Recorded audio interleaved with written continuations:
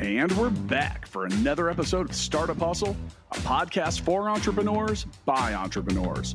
If you want to start, own, or build a business, then you're in the right place.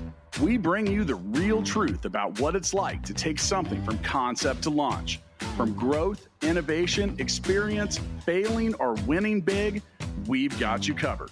So let's get down to business with another episode of Startup Hustle, brought to you by Fullscale.io.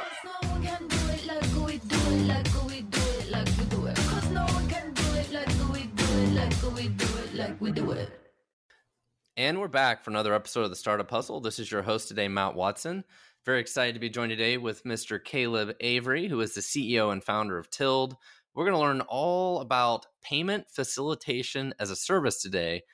I know that sounds like really weird and probably boring as hell, but it's going to be an interesting conversation. I promise. We're going to learn about how to make money from taking other people's money. I don't know, maybe that's not the right way to describe it, but I have a feeling Caleb's going to correct me in a second. But I do want to remind you that today's episode of Startup Hustle is powered by Fullscale.io. Hiring software developers is difficult. Fullscale can help you build a software team quickly and affordably and has the platform to help you manage that team. Visit Fullscale.io to learn more. Caleb, welcome to the show, man. Yeah, appreciate you having me on today, and excited to talk more about helping people make money from collecting other people's money. I think that's how you put it, but excited to talk more about it. Is that the right definition? I would say those are not the words that I would use, but the general idea is that we help software companies monetize the payments that are flowing through their platform. So when they're helping their end customers collect payments, they're generating money on every dollar processed through the platform. So let me provide an example. So we own a company called Gigabook that does online scheduling. And let's say our customer is a yoga studio or whatever, and they charge $50 for their classes or whatever. We could use a software like yours, and then we could make, 1% of that $50 or something like that, right? Like that's kind of the general idea behind it, right? Absolutely. I mean, we work with vertical software companies and essentially every conceivable vertical, that you can imagine. Scheduling software being a great example where, for me, the experience was really starting to consult for a lot of these software companies that typically were using Stripe or Braintree, because it was easy. 7 lines of code, you've got Stripe implemented, within your payment software. And the problem for those software companies is, yes, it's easy. Yes, it's frictionless, but you're also leaving a lot of money on the table. And so, in that example of the $50, payment, well, hey, maybe leaving, whatever it is, 50 cents, on the table isn't that exciting. But what if that software company is processing $100 million a year in payments collectively across hundreds of locations? All of a sudden, then you're talking about, potentially $1 million in revenue, that you're leaving on the table. And I think that's, where Tilt comes in, is really offering, these software companies at scale that ability to create what can be a very sizable, revenue stream for their business, potentially doubling the revenue that these companies are making on each one of their customers. So I have that exact scenario with the $100 million, and maybe we're going to figure it out during this episode, how you're going to make me like $1 million a year off of that. I'm excited. But before we get to that part of the conversation, how in the world did you get into this? Yeah. So I started out in the payment space at 19 years old, going door to door, selling payment processing services to small business owners. And so originally, starting out doing door to door, over time scaled out that business. And then I started consulting for software companies. And most of the software businesses that I was consulting with were doing anywhere from 100 million to over $1 billion of annual processing volume. And for me, the really eye-opening experience was starting to consult for these large organizations, 500 million, 700 million, $1 billion in payments volume. And most of them really had marginally more knowledge of payments than your average merchant. And that was a pretty eye-opening experience for me. And after a couple of years of doing that work, I realized that there really wasn't a great alternative option outside of a Stripe or a Braintree, especially from a technology perspective, available to these software companies. And so most of them we're starting to work with the legacy gateways like NMI or Authorize.net and the traditional, ISO payment acquirers, and they were accepting a really subpar experience. I mean, for your software company, do you want to email out a PDF application, to your customers and wait a week, to get them onboarded and then give them a reporting console that looks like it was built in 1997? The answer is no. That's not the experience, that you want. So that's why so many companies. Wait a second. Authorize.net was super high tech 20 years ago when I started using it. It looks about the same. I mean, it's a fantastic, it was super piece high of tech software. It's because I used it then. We'll give it reliable. Yeah, things changed a lot, and it's a big difference where, like, so my old companies, we're a SaaS company, and people pay us, no big deal. We used Authorize.net and whatever, and we collected our money. But that's not really the scenario that you're really built for, right? The scenario you're built for is, I have a scheduling system and I have 1,000 customers use my scheduling system. So then that's 1,000 accounts. That's like, that would be like 1,000 Authorize.net accounts to set up. It's not one, it's like lots of them, right? And that's why it needed a totally different solution. Is that part of what made Stripe what was so the big deal about Stripe? Was it that sort of use case for them too? Yeah, when you look at that B2B2B sale, so for us, we're selling to you as the software company who has to then go sell to that end merchant. It really comes down to creating that frictionless experience for you to go convert that end customer onto the payment platform, and I think that's what Stripe got right initially. And so if you kind of wind back the clock, whatever 12, 13 years, pre-Stripe, you're going and you're creating an Authorize.net account, you're sending them a PDF, merchant application. It's this really friction-filled process to onboard, each one of those downstream customers. And I think it's one of the reasons why, if you look back, 13 years ago, there weren't a lot of vertical software applications, for small business owners. That wasn't the primary way that SMBs were getting access to, payment acceptance for their business. Whereas, over the last, 5 to 7 years, especially, you've seen this massive rise in SaaS in general, but vertical software, more specifically. And Stripe was able to really come in and offer this turnkey solution for vertical software companies that wanted to add that embedded payment experience for their clients. And it really can be a value add part, of the equation, where for that scheduling software, I mean, is the solution even really complete if you can't collect the payment, from the end customer? And I think for a lot of software, solutions, embedded payments has become such a necessary part, of the equation that they really emphasize very heavily on the technology and the merchant experience. Until is really one of the first solutions that's come to market and allowed you to have that modern, easy to implement technology, to have a great and frictionless merchant experience, but also to add the third very important element of payment monetization, so that you can create that recurring revenue stream. And, now your business can add, an extra $1 million a year in revenue instead of giving that away to Stripe. Well, and I love that. And I love that, there's companies I've heard before. There are companies that, like, their entire revenue model is predicated on this, right? It's like they almost give their software away from free, and they make money off of these transaction fees, and that could very well be somebody like Square and Shopify, or like a lot of these different big things like that, right? Like, they make a huge part of their revenue is just on these little fees that are almost hidden fees, which could monetize the entire thing. And I think the problem that you guys are trying to solve is making that available for the littler guys, right? Like, maybe Shopify figured out how to do that, and that's their business model. But being able to give that same capability to smaller companies, small and mid-market companies, is probably, the heart of what you do. It's certainly at the core of it, especially the original thesis behind Tilled. So for me, when I was doing some of this consulting work, one of the clients was doing about $1 billion a year in volume, and they really thought that they wanted to go become a registered PayFac.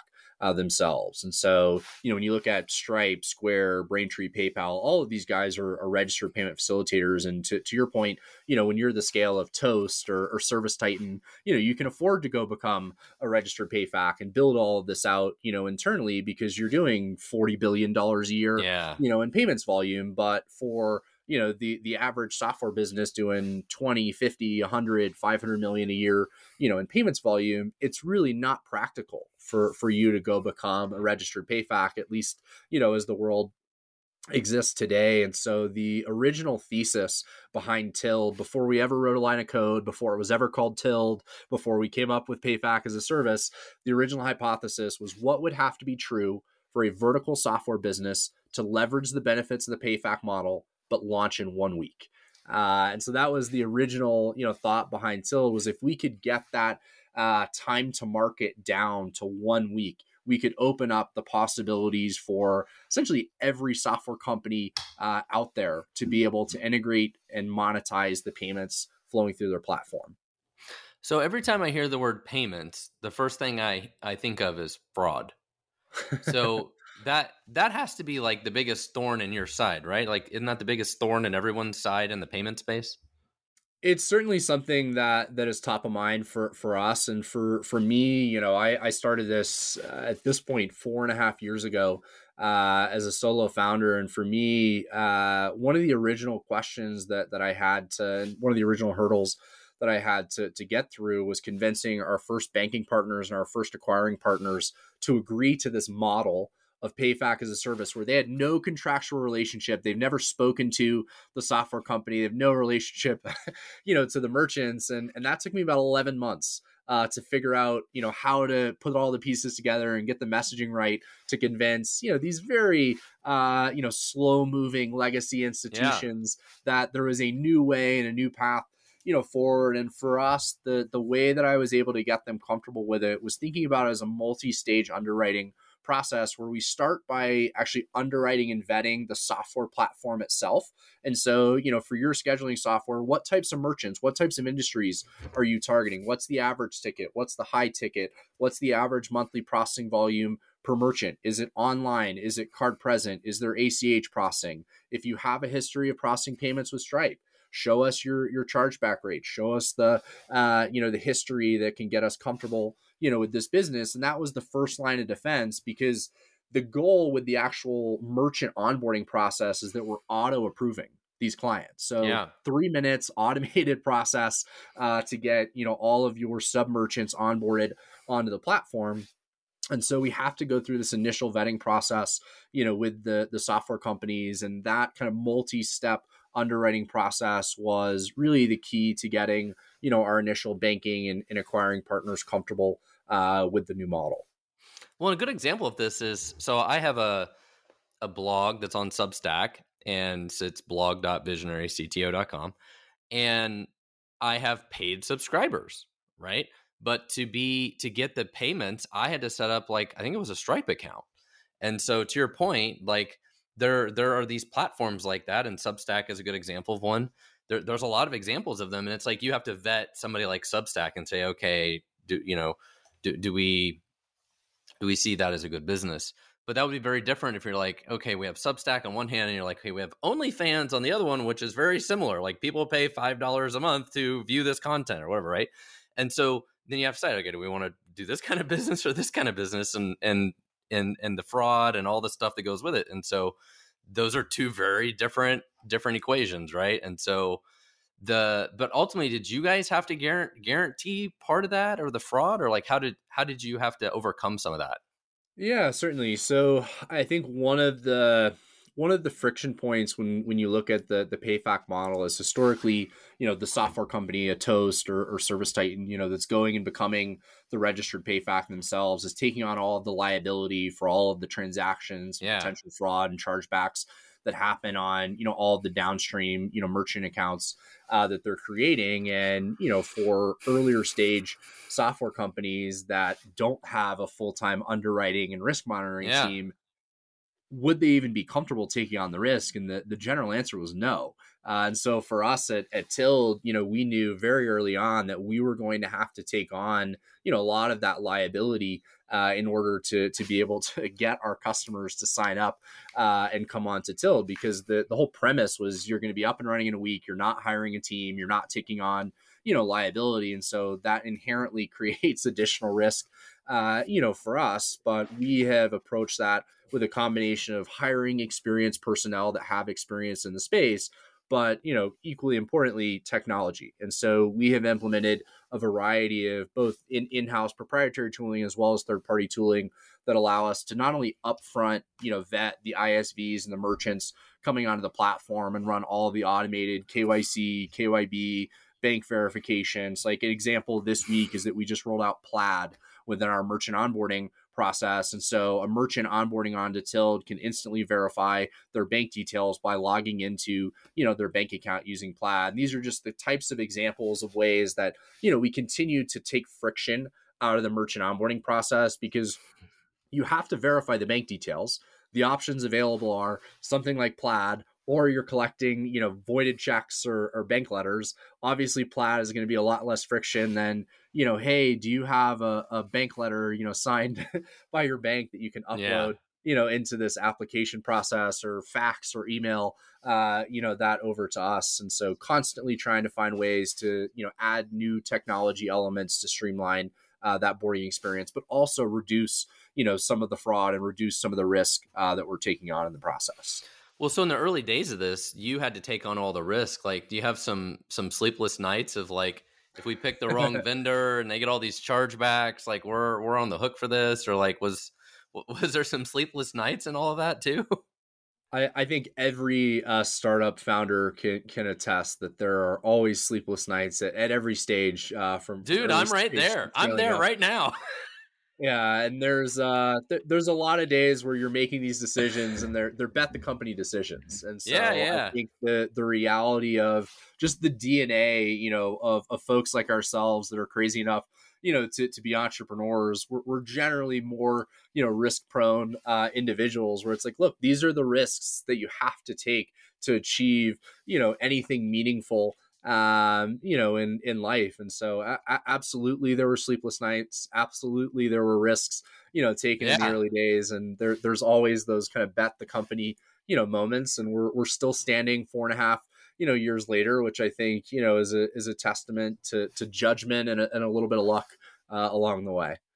Yeah, it's just a little. So at your point, every startup has a lot of stress and all those moments in it, but it's even harder where it's like, for what you're talking about, it's also out of your control, right? Like, hey, we decided to do business with this scheduling platform, and all of a sudden we're on the hook for fraud and all these things if they do something stupid. So that's like a whole nother level. But I just started a new company, and I think we signed up our first paying customer today.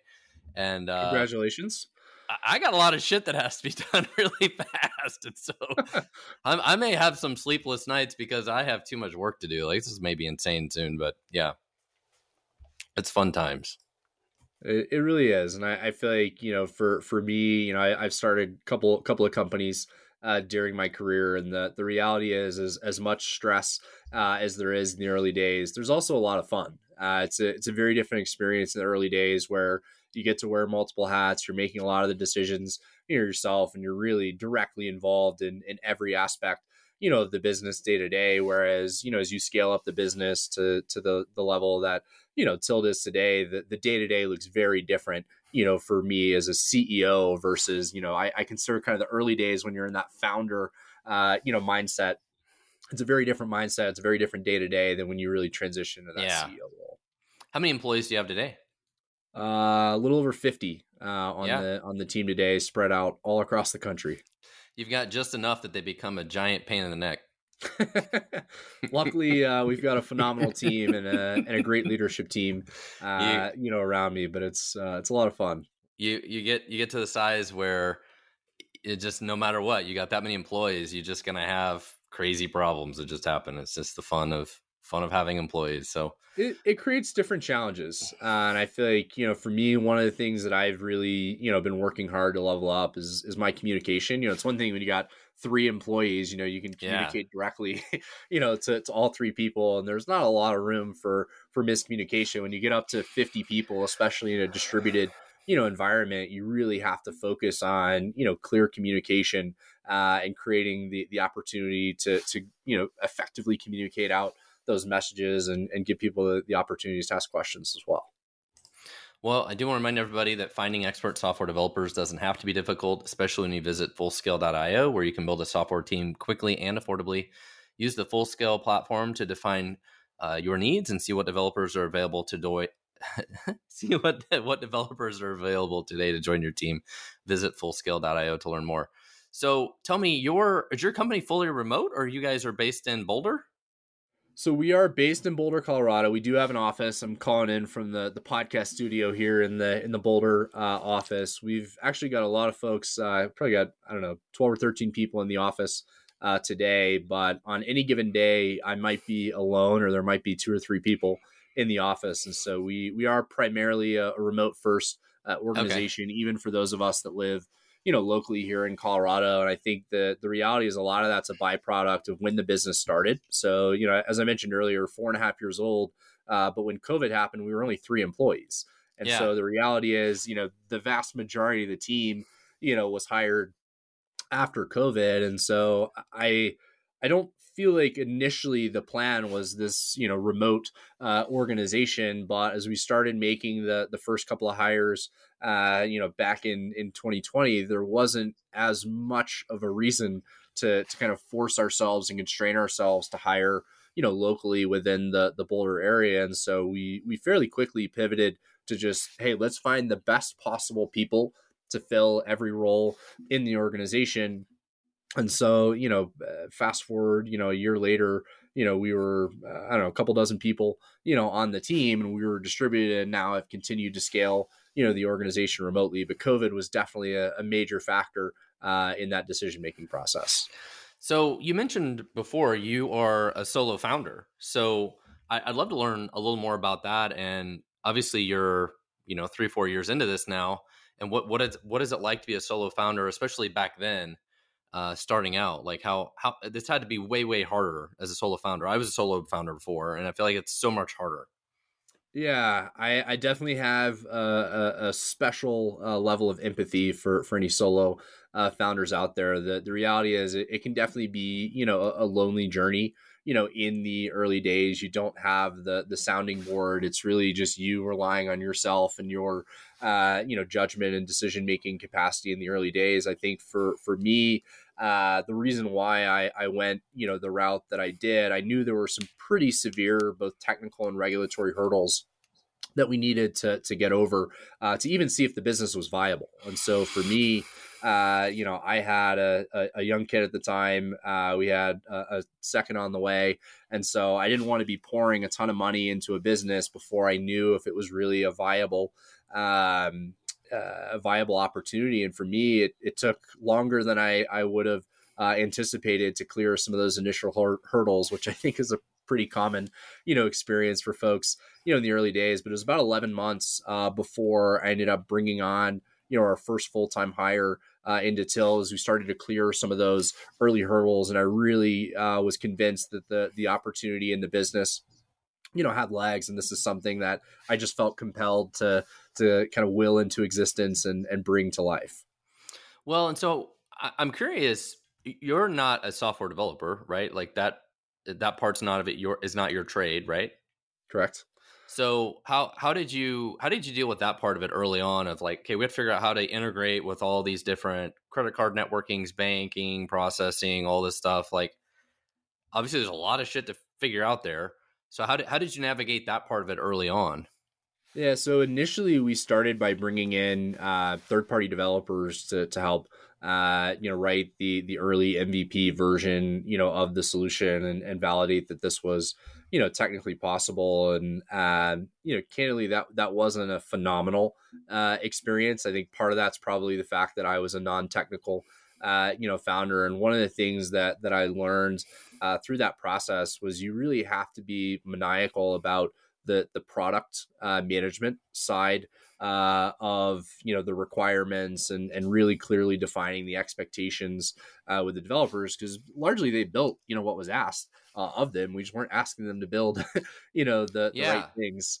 And probably I don't know, 18 months or so into the journey, we ended up bringing on a VP of engineering that became our CTO, and he started building out the team. And I think that was really the turning point for us, where really started to understand the importance of product management in that engineering life cycle. And I really took full ownership of the product side of the business in the early days. And once we had the kind of product and engineering minds, more balanced till that was really when the product started to take shape.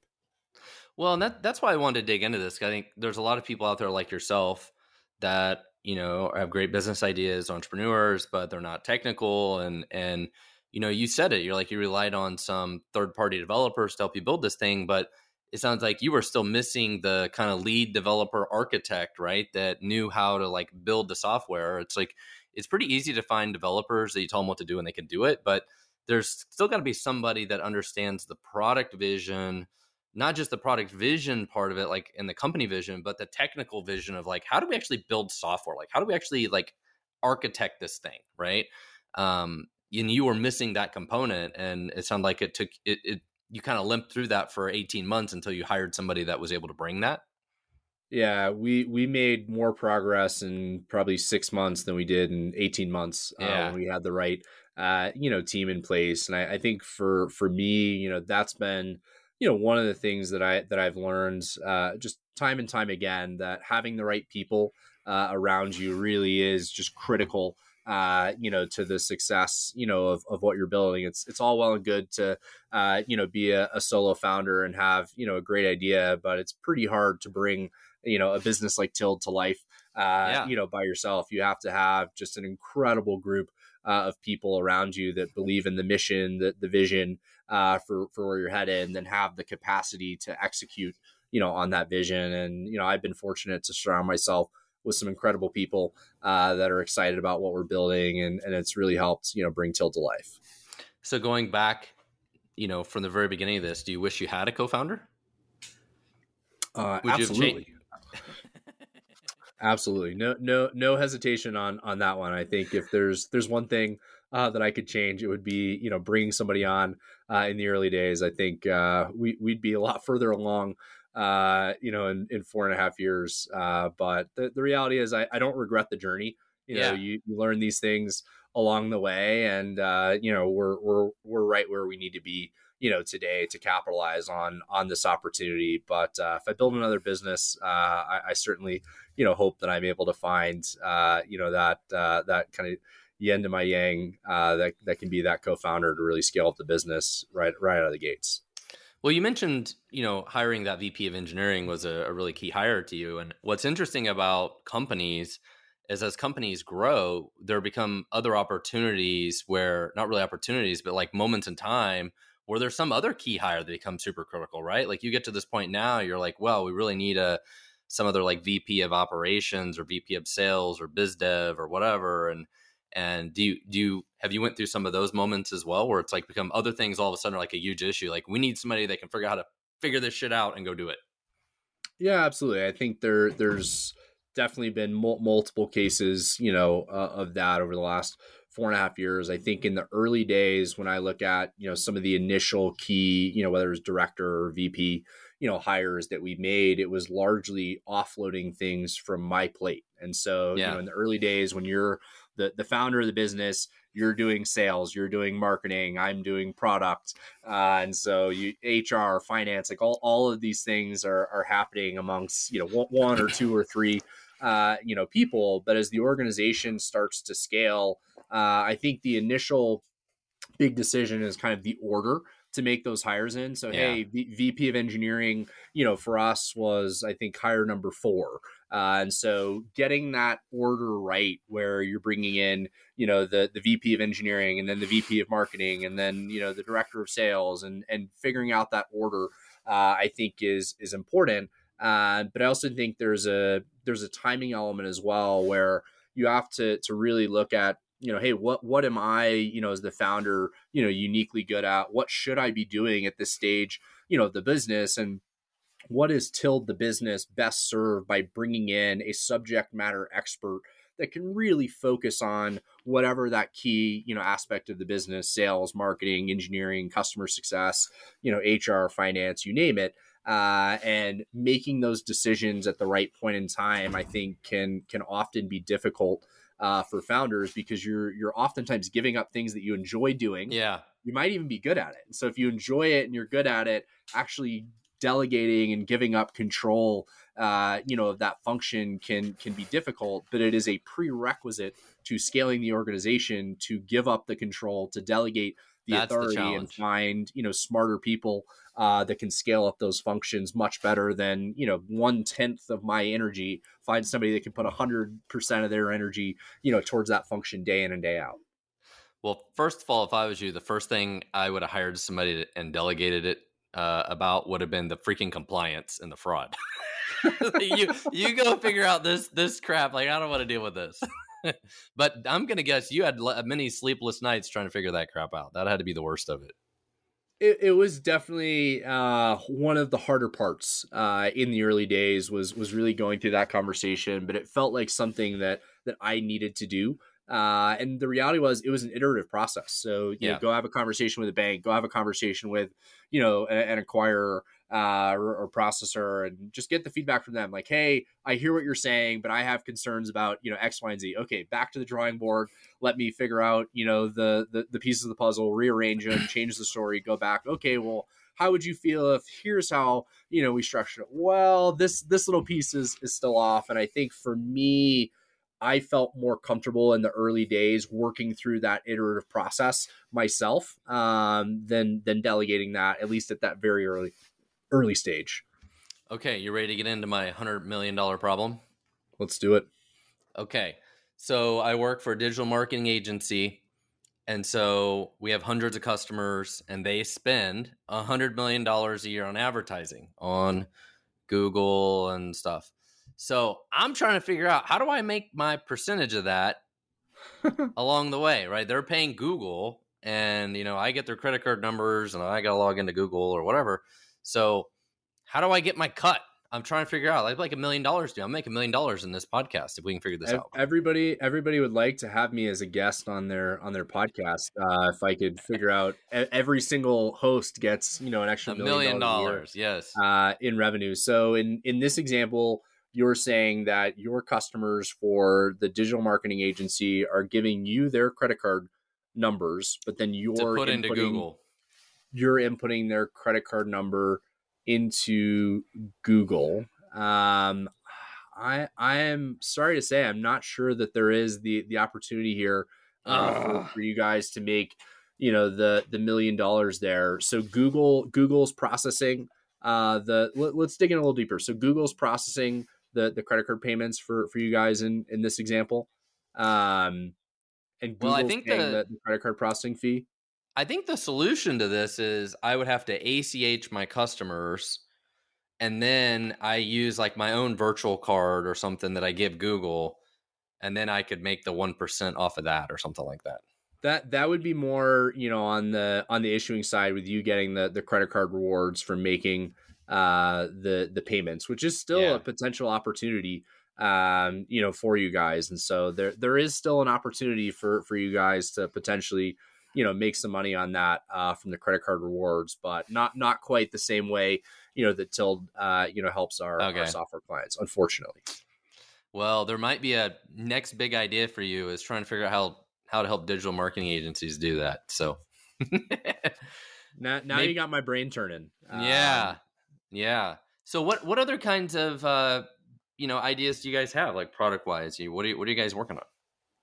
Yeah, so for us at Tild, our mission has always been to empower software companies to monetize the payments flowing through their platform. And initially, we were doing that directly with software companies. They were coming inbound, largely organic, to Tild based on seeing us on LinkedIn, hearing me on podcasts, whatever method that they were coming in. More recently, we've been getting a lot of interest from ISOs, agents, payments consultants, folks from their traditional payments landscape that want to refer software companies to Tild. And so over the last year or so, that's been a major part of the business. But going forward, we're starting to see a lot of interest from the larger direct acquirers coming to us saying, hey, is there an opportunity for you guys to actually white label the entire Tild solution and go sell that through their distribution channels? So we actually had one of the acquirers in our office earlier today. But for them, they're coming at this where the traditional, door-to-door sales model that I started my payments career in is largely the growth is slowing. And increasingly, this vertical software opportunity is becoming the fastest growing segment within the payments ecosystem. And so for us, with the ISV at the center of our universe, we're really focusing on, the distribution model. And there's some pretty key, product, build out requirements for us to basically create that next level of the white label of the Tild solution. So it's not just a white label of our consoles; it's a full white label of our API. And that was a really interesting, whiteboard conversation with our CTO, saying like, hey, like, what would it take to go a layer up and white label kind of the Tild portion, of the product? But, fortunately we had, back to your point about architecture, we had some of these conversations, 3+ years ago, when Matt joined, saying, hey, I think there could over time be this opportunity, to expand the offering in this way. Let's make sure that, we're always thinking about white label as a first-class citizen, within the Tild architecture. And so I had challenged the team probably about 4 months ago. I said, hey, I've got a big demo, coming up. What would it take to have, let's have it in staging. I'm not saying in the production environment. What would it take in the staging environment to have a demo of the entire Tild platform white labeled, for this large acquirer? And they're like, well, how much time do we have? And I'm like, well, the demo's next Thursday. And they're like, we're going to do it. And they were able to go get it done, which was pretty incredible feat for them. But it all came back to us, making some of those, functional, architectural decisions in the early days that enabled us to make, these quick pivots and open up these opportunities in the business. So when people use debit cards through this type of processing, do the vendors still able to get the fees, or there's no fees on the debit cards? There's the opportunity to earn revenue on essentially every payment, flowing through the platform, whether it's credit, debit, ACH. I think let's take a specific, use case where you've got a golf course, management platform selling to, golf courses. And so they're allowing you to reserve your tee time, online. Hey, it's $100 to reserve that tee time. Whether the end user pays by a credit or a debit card, there's still $100, being collected.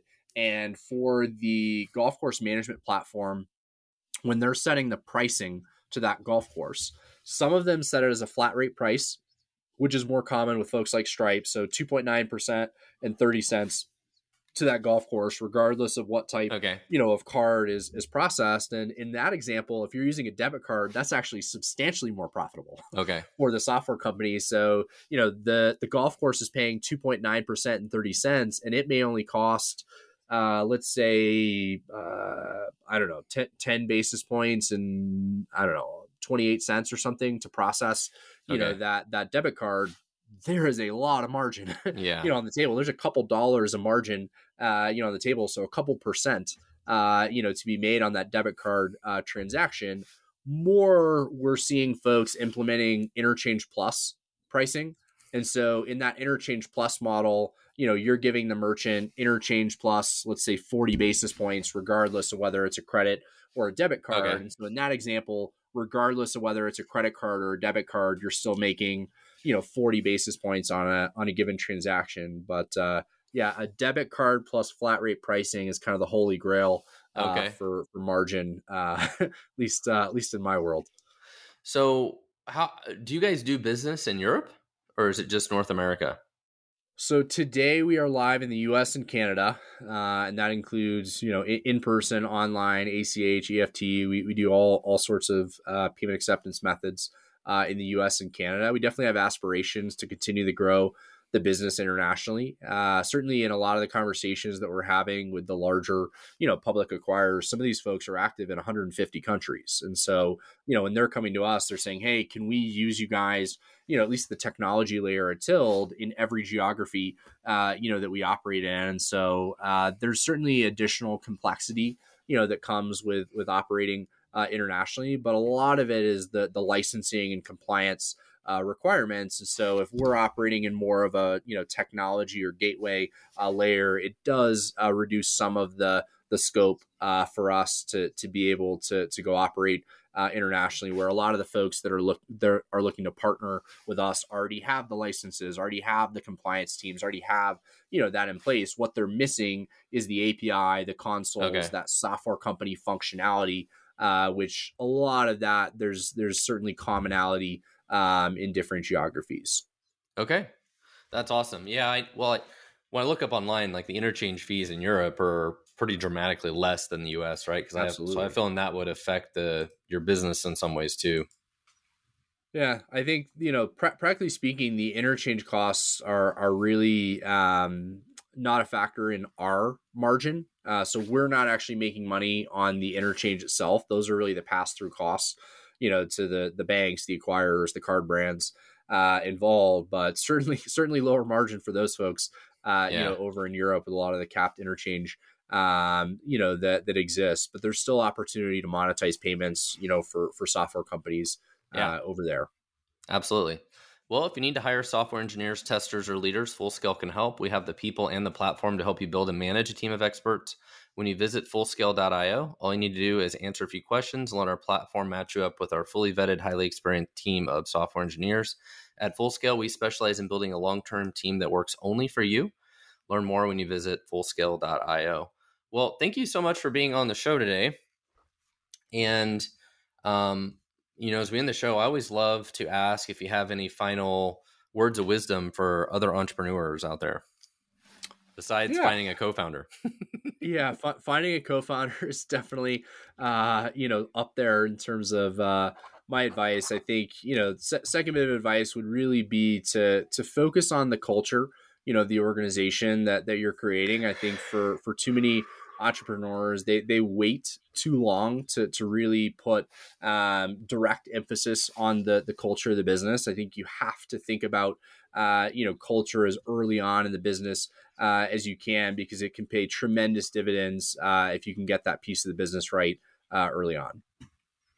Awesome. That's great advice. Well, this is Caleb Avery with Tild, and thank you so much for being on the show today. And that was awesome. Thank you so much. Yeah, Matt, really appreciate the opportunity to share my story. And if anybody wants to learn more, certainly you can check us out at tild.com. I'm also very active on LinkedIn. So follow me, Caleb Avery, on LinkedIn. But thank you for the opportunity.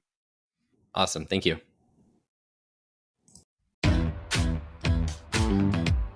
Startup Hustles brought to you by Fullscale.io, helping you build a software team quickly and affordably. Make sure you reach down and hit that subscribe button, then come find us on Instagram. See you next time.